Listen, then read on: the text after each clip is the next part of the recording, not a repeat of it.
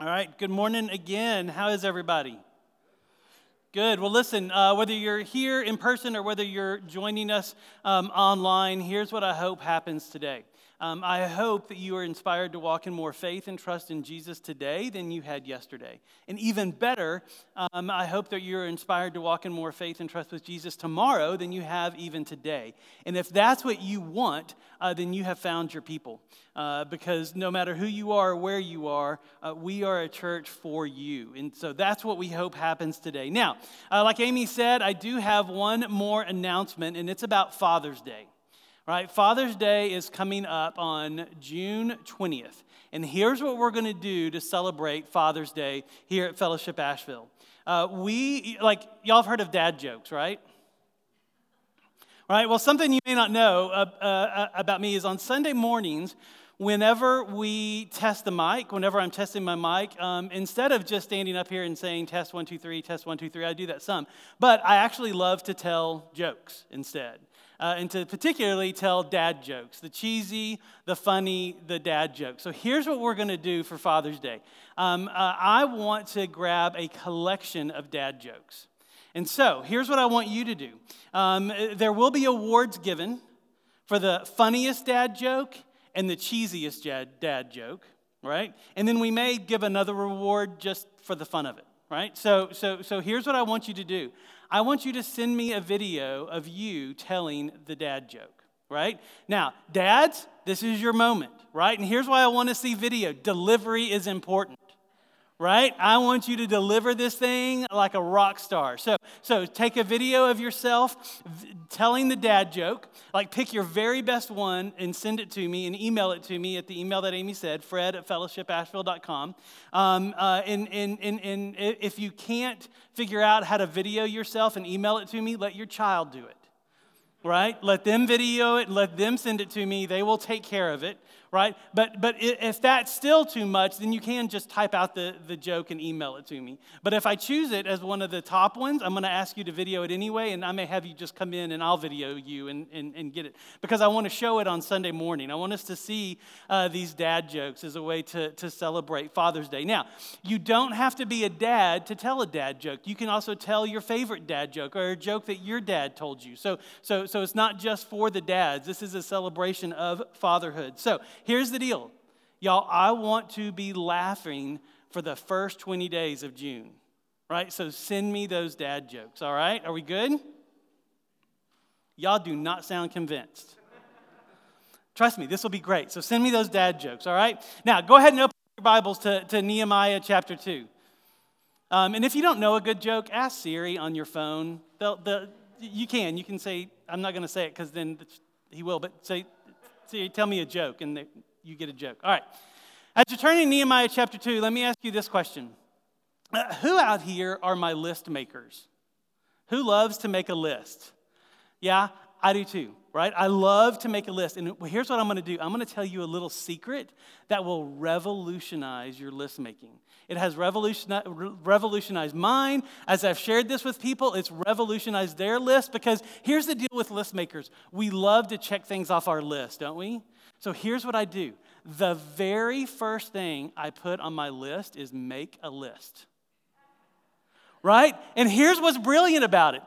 I don't know about you, but sometimes there's stuff on my to-do list that just can't get done. If I start off with make a list, when I make my list, I can check one thing off. And there's a certain amount of success that comes with that, right? And a certain amount of feeling good, right? Now, for those of you who aren't list makers, those of you who are, this seems like great advice, right? Like you are already thinking about your list today and you're going to make a list on there, right? But some of you aren't list makers, right? Like you don't want to make a list. That's the last thing you want to do. But whether you're a list maker or you're not a list maker, here's what I think we all have in common. And what I think we all have in common is that we all have a plan. Now, some of us have a plan to make a list, and some of us have a plan not to make a list, but we all have a plan. And so maybe your plan is to make a list, or maybe your plan is to live life without making a list. But we all have a plan for what we want to accomplish today. We all have a plan for what we want to accomplish in your day, your week, your month, even your year. Like we have a plan for what we want to accomplish, right? And there's something true of all of our plans, and it's this. It's our plans expose our ambitions, right? Your plan exposes your ambitions. Your plans expose what you want to do in life. They expose what you want to get out of life. Your plans expose your ambitions. If you need rest, then you plan to take a nap or you plan a vacation. If you need money, right, then you plan a budget or you plan for financial success. You create a plan. If you need prestige and power, you make a plan to get that promotion at work. We all have plans. You make a plan for what you want to do. Well, today, here's what we're going to see. We're going to see how your plans line up to God's plan. Right? Because as we go through Nehemiah, we've been talking about godly success. Right? And I think we need to see what godly success is as we talk about this whole idea of rebuilding. So what is godly success? Because here's the deal. Jesus talked about godly success. He talked about success. He had this guy, this one of the Jewish leaders came up to Jesus and asked him this question. He said, "What is the greatest commandment in the law?" In other words, what's behind this question is, hey, if we had to whittle the law down to one thing to make sure that I'm a success, what would it be?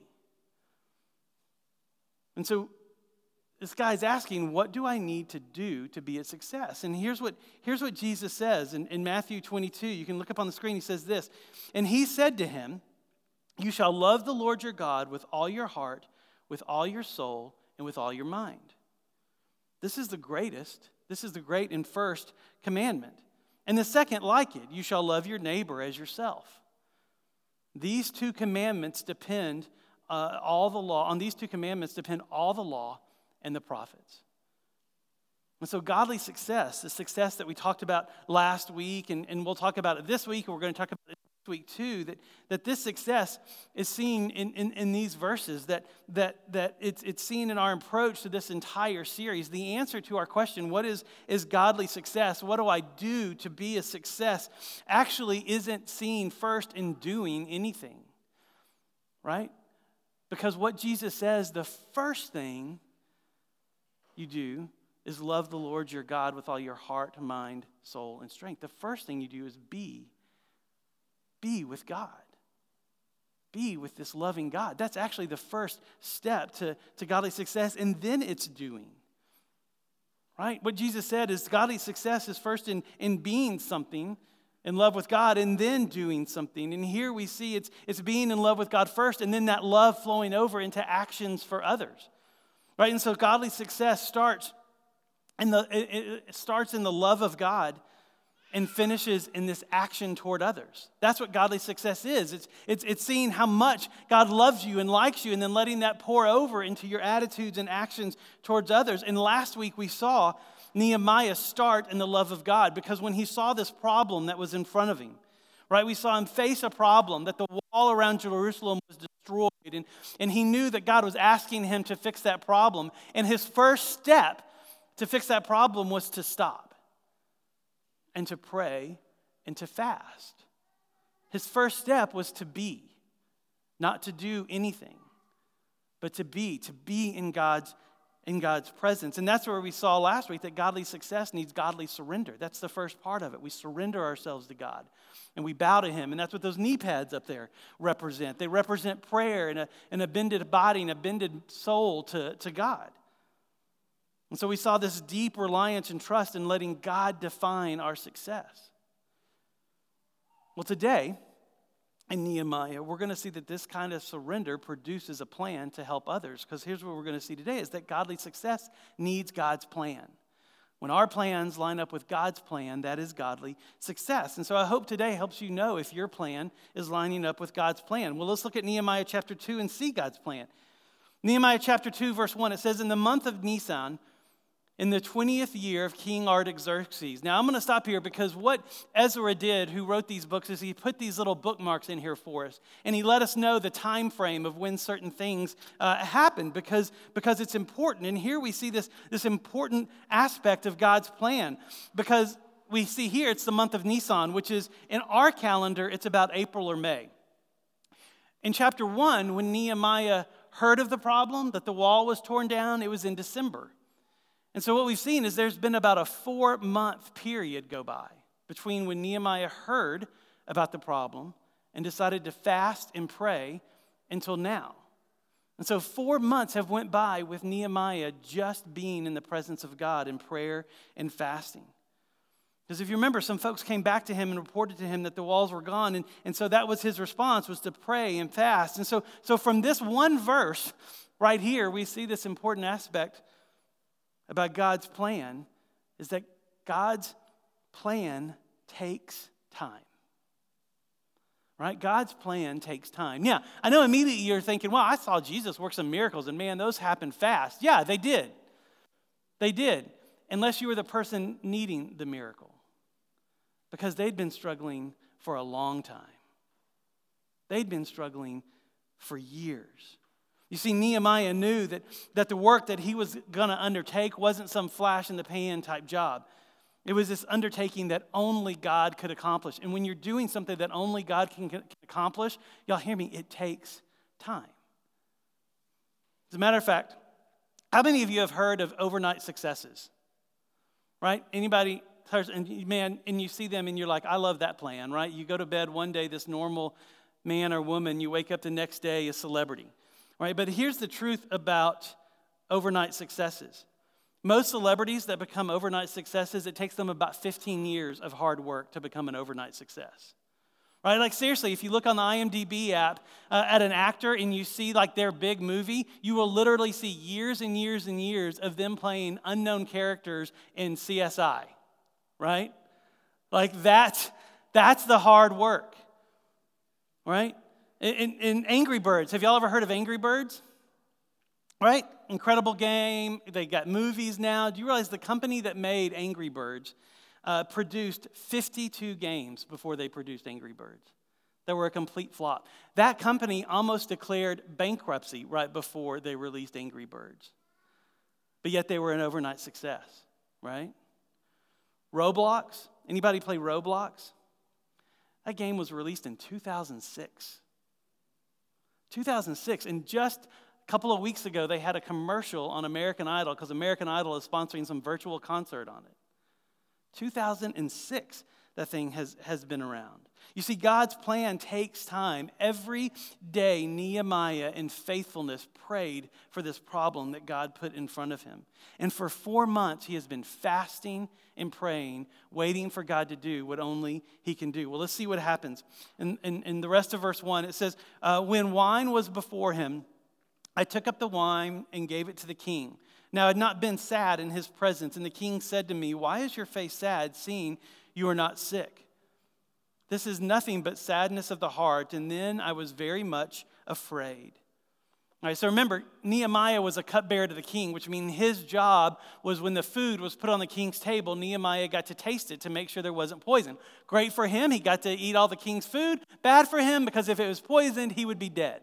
Right? But because of that job, he also got this private audience with the king very often. And if you're the person that is supposed to taste to see if the food is going to make you sick and you look downcast and sad in the king's presence, he's going to be worried. Right? Because maybe there's something that you just ate that didn't agree with you and is going to kill him. Right? And so Nehemiah realizes this opportunity is happening because he looks sad in the king's presence, because this problem that he's facing is weighing on him. Anybody got problems in your life that are weighing on you and affecting you emotionally, and you're praying and you're fasting and you're waiting for God to do something, and you've just got this weight on you? That's right where Nehemiah is. And his response is to be afraid, which is an honest response, because he's afraid that he could get fired from his job. That could happen if he says, well, I'm just not feeling good today. Or even worse, these kings of these ancient civilizations, they were a touch crazy. And he could have killed Nehemiah on the spot for not always being happy in his presence. Aren't we glad that we have a king that we can come to just the way we are, right? We don't have to worry. Well, Nehemiah didn't have that luxury with this king. And let's look at Nehemiah's response to the king's question. In verse 3, it says, then I said to the king, Let the king live forever. Why should not my face be sad when the city, the place of my father's graves, lies in ruins and its gates have been destroyed by fire?"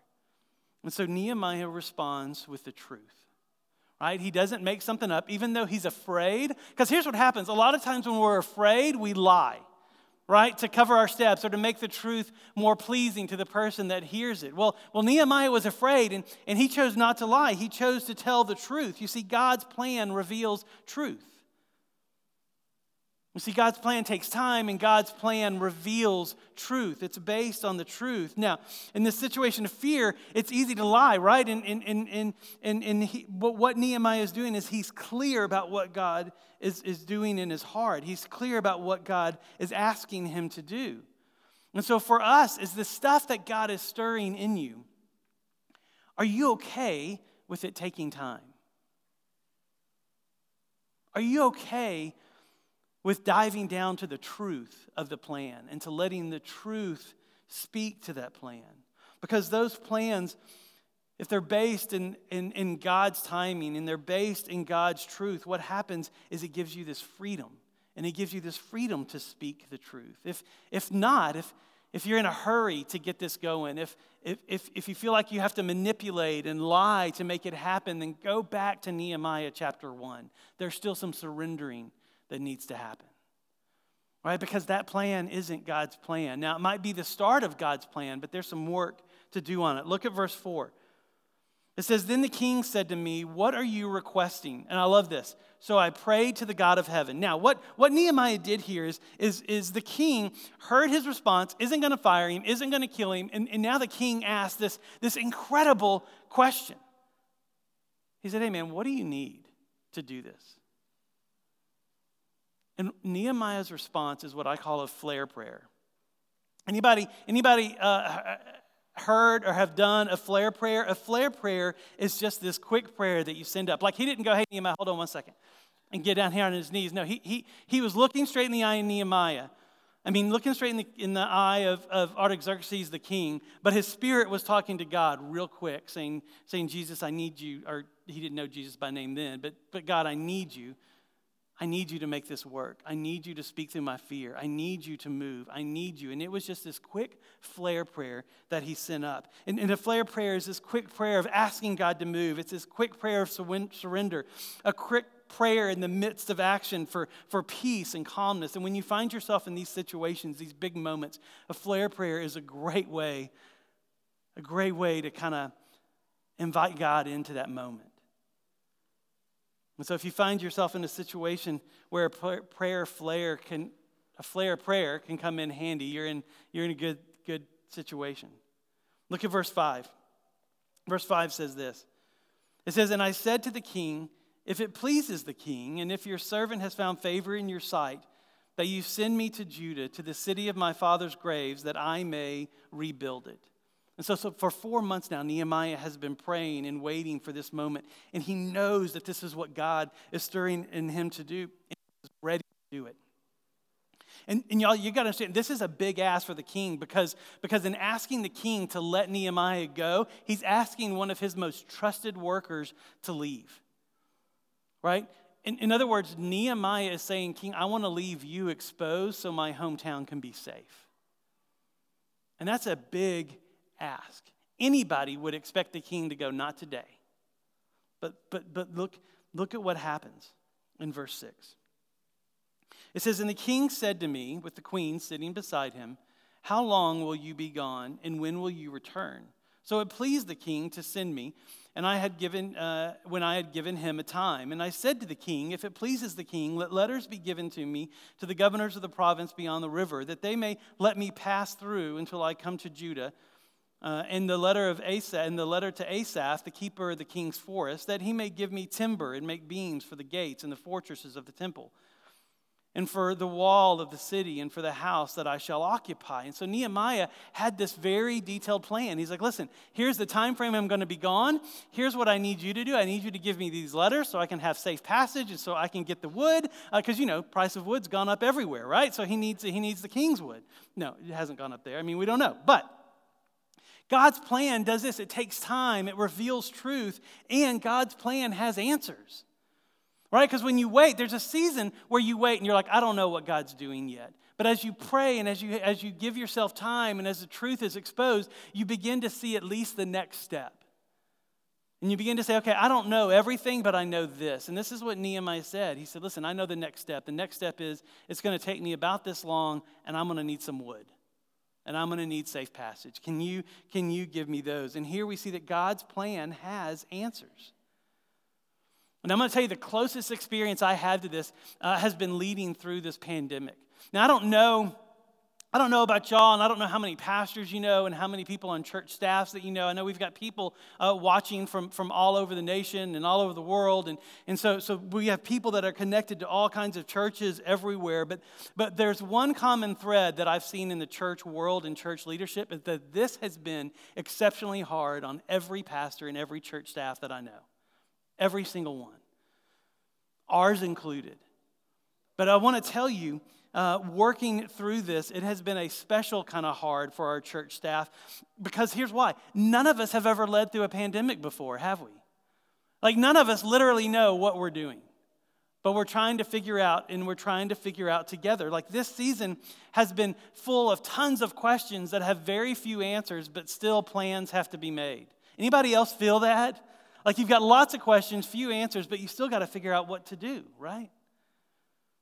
Well, let me tell you what God has been doing in me through this season. And I mean, He started this the day we heard about the pandemic. I remember Amy and I talking about greeting, and we were reading articles from other churches about how they weren't shaking hands that first Sunday in March, and they were doing elbow, and we were like, that sounds ridiculous.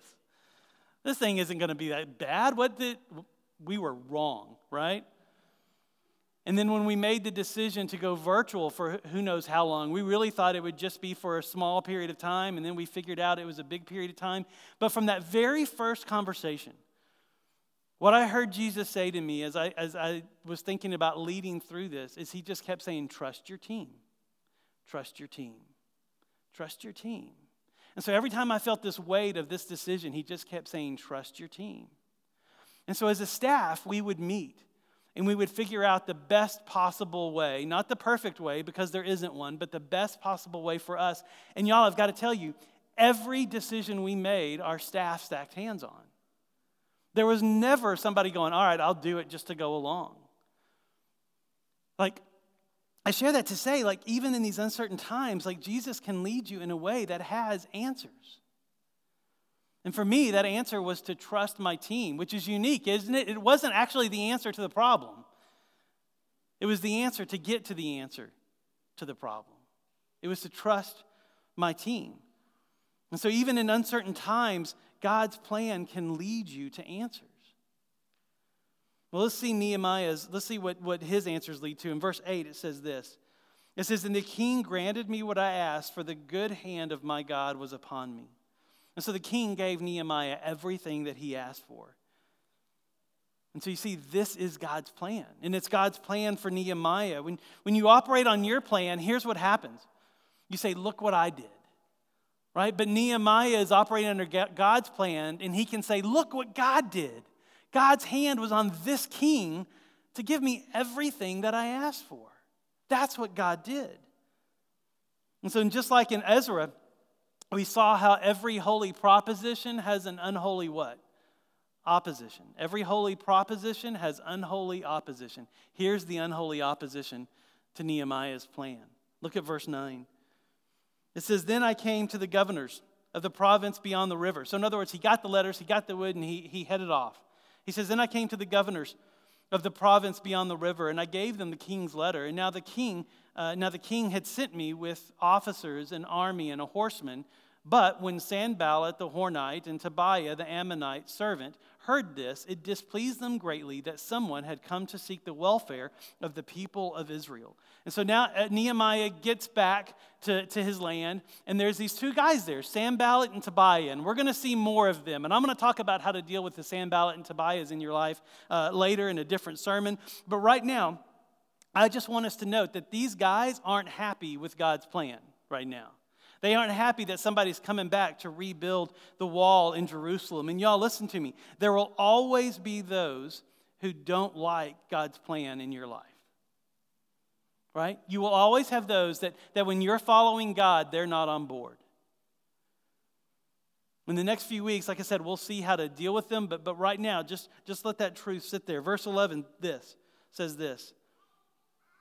And so I went to Jerusalem, and was there 3 days. And then I arose in the night, and I and a few men with me, and I told no one what my God had put on my heart to do for Jerusalem.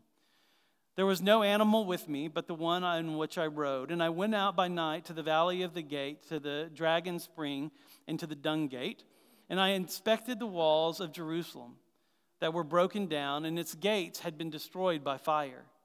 And then I went on to the fountain gate and the king's pool, but there was no room for the animal that was under me to pass. And then I went up in the night by the valley and inspected the wall, and I turned back and entered the valley gate, and so returned. And the officials did not know where I had gone or what I was doing, and I had not yet told the Jews, the priests, the nobles, the officials, and the rest who were to do the work. And so here's the deal. God's plan takes time. God's plan reveals truth. It has answers, and it does this. It thrives in awareness.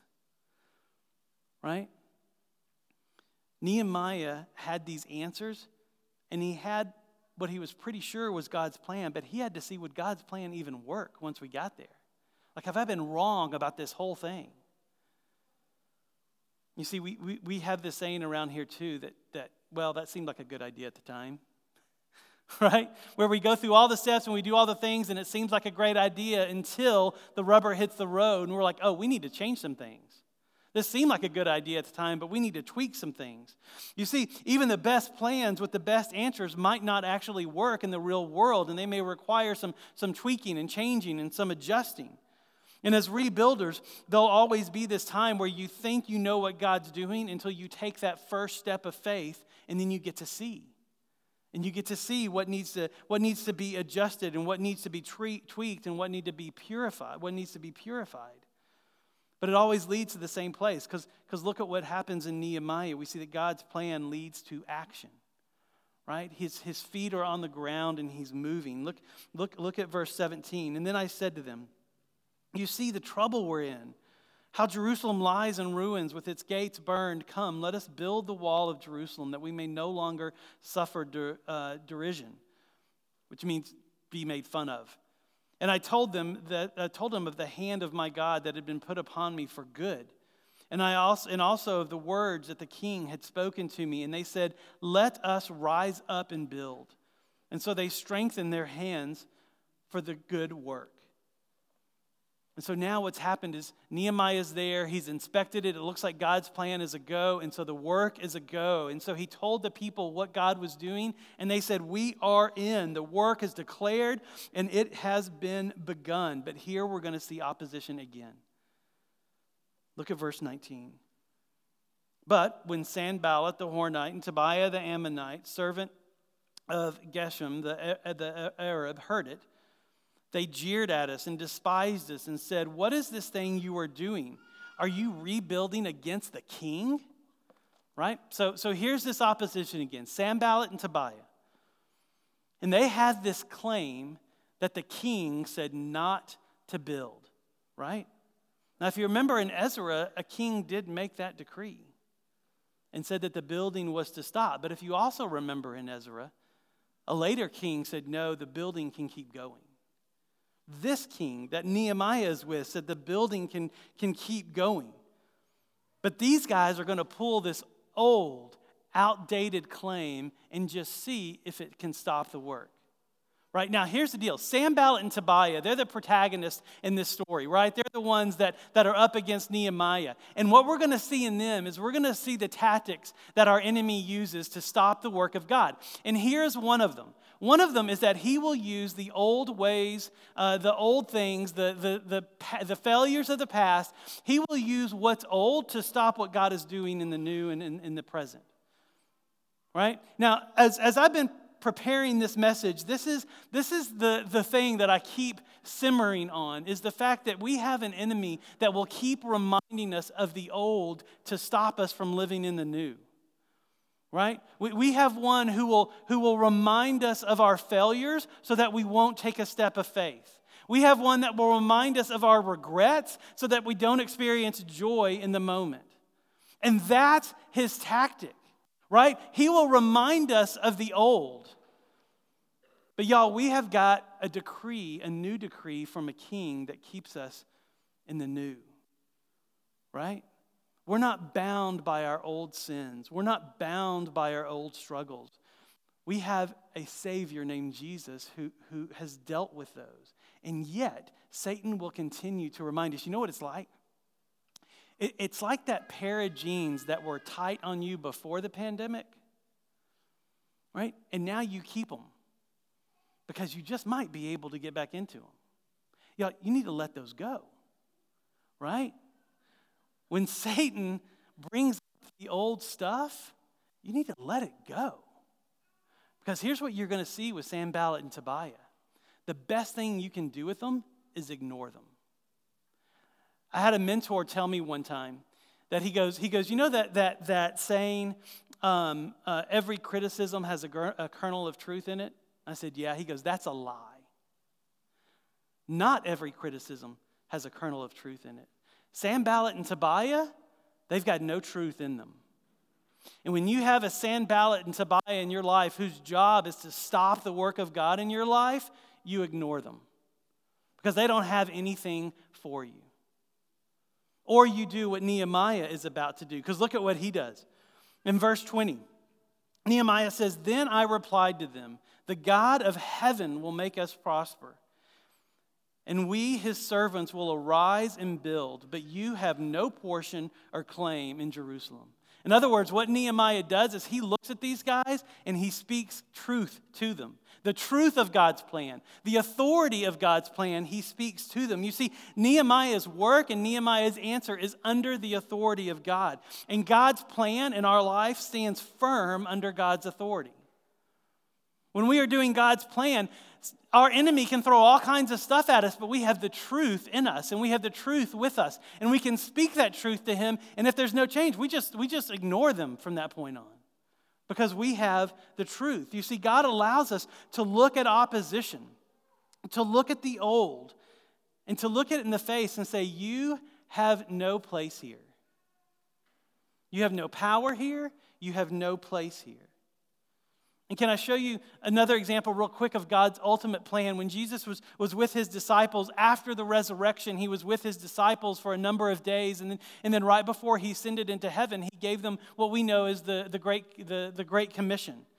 And in Matthew 28, Jesus said this to them. He said, "All authority in heaven and on earth has been given to me." So this is Jesus saying, hey, every question you have finds its answer in me.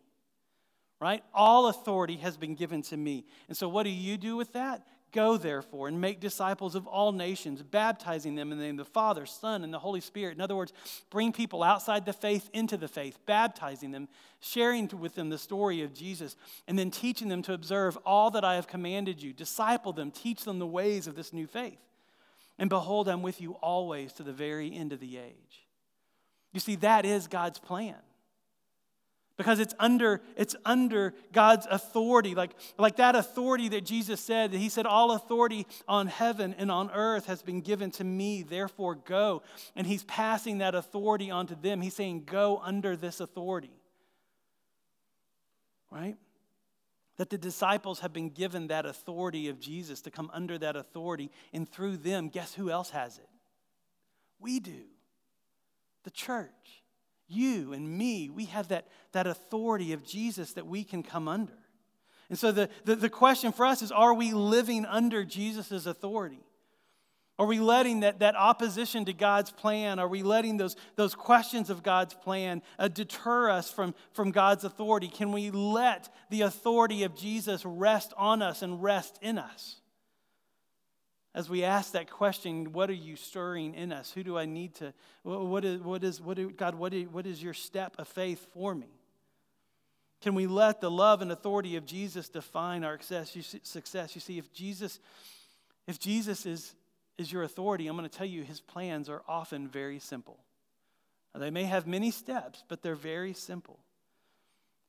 Because over and over again, I've seen him say in your lives and in the lives that I've met with, he's just said, follow me. Follow me. Let's do this together. Because that's what he says at the end of that. He goes, listen, I am with you always to the very end of the age. Come under my authority and let's do this together. And see, and if you haven't said yes to coming under Jesus' authority, I would ask you to do that today.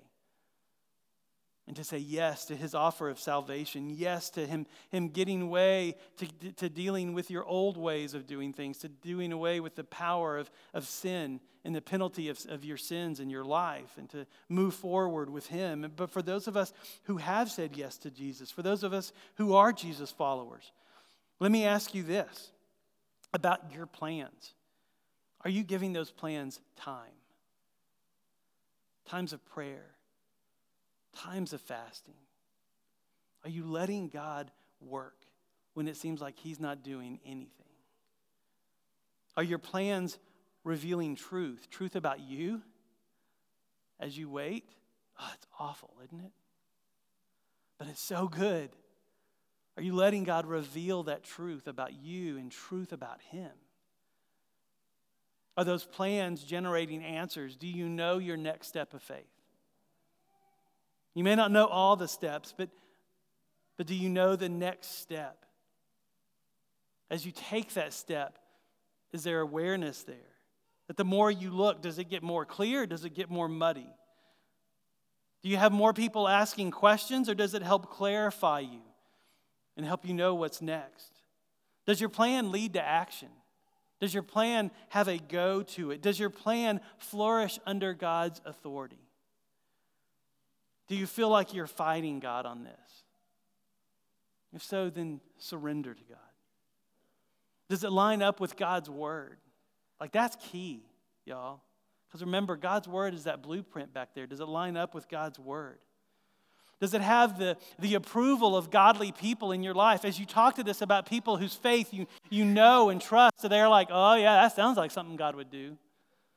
Yeah, do it. You know, are they like, I don't know? Listen, if you can answer these questions, then keep moving forward. If some of them give you pause, then go back to Nehemiah chapter 1 and surrender and listen to God and let him adjust and tweak your plan. Listen and go with Jesus. Let his answer move you into God's plan for your life. And so to symbolize this today, we keep adding stuff to the stuff up here. Anybody see what's new up there? Probably not. It's only one thing. I don't have it up here because I couldn't fit it on the stage. It's the hard hat. Right? Because here's the deal. When you go to a construction site, and you have to wear a hard hat, typically the company's logo is on the hard hat, right? The company that you work for, the company that's doing the building. And I picked that one, because I'm having to get really creative to put stuff up there. And two, the reason I did it is because that hard hat shows whose authority you're under, right? And so I have a hard hat up there with the church logo because that's the only sticker I could find. But it shows the authority that we're under. Right? And the picture for this is that we are under Jesus' authority. We are under God's plan. Our plans come under his plan. Right? Because as rebuilders with God, his plans are our plans. Let's pray. Jesus, we need you. We need you to speak to us. We need you to move us. We need you to guide us. And Father, we need to listen and we need to quiet our souls and quiet our hearts. And so I pray for Brian and Jan as we go into this time, Father, that they would help us do that. And they would help us hear you in response to your word. In Christ's name we pray. Amen.